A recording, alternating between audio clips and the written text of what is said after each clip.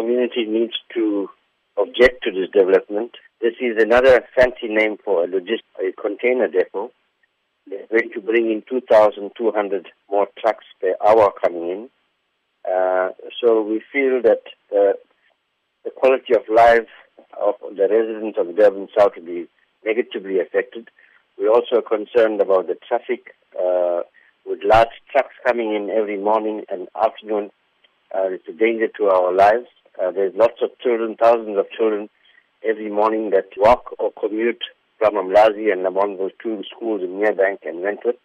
So their lives are at risk. But also because Clairwood Racecourse is the last green lung in this Durban South, and now also is being taken up for development that will be creating environment issues for us. In terms of the objection, what process is this likely to take? We are going to get support from the community and organizations from Durban South to launch an appeal against this rezoning of this land and the granting of permission. So we hope to get support for legal action as well as an appeals process.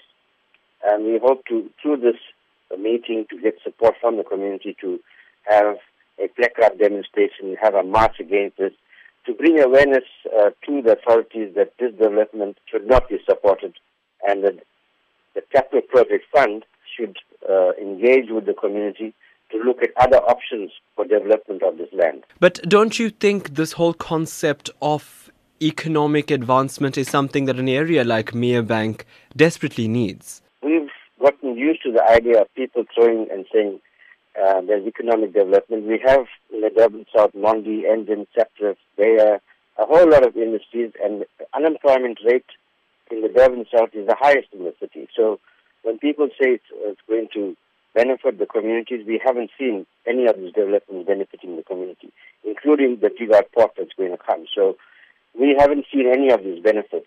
And what's the community saying from what you've been engaging with them? Are they eager to take on this particular fight? Clairwood Racecourse, we're seeing that they're clearing up the site. There's great interest from the community because now it's becoming a reality.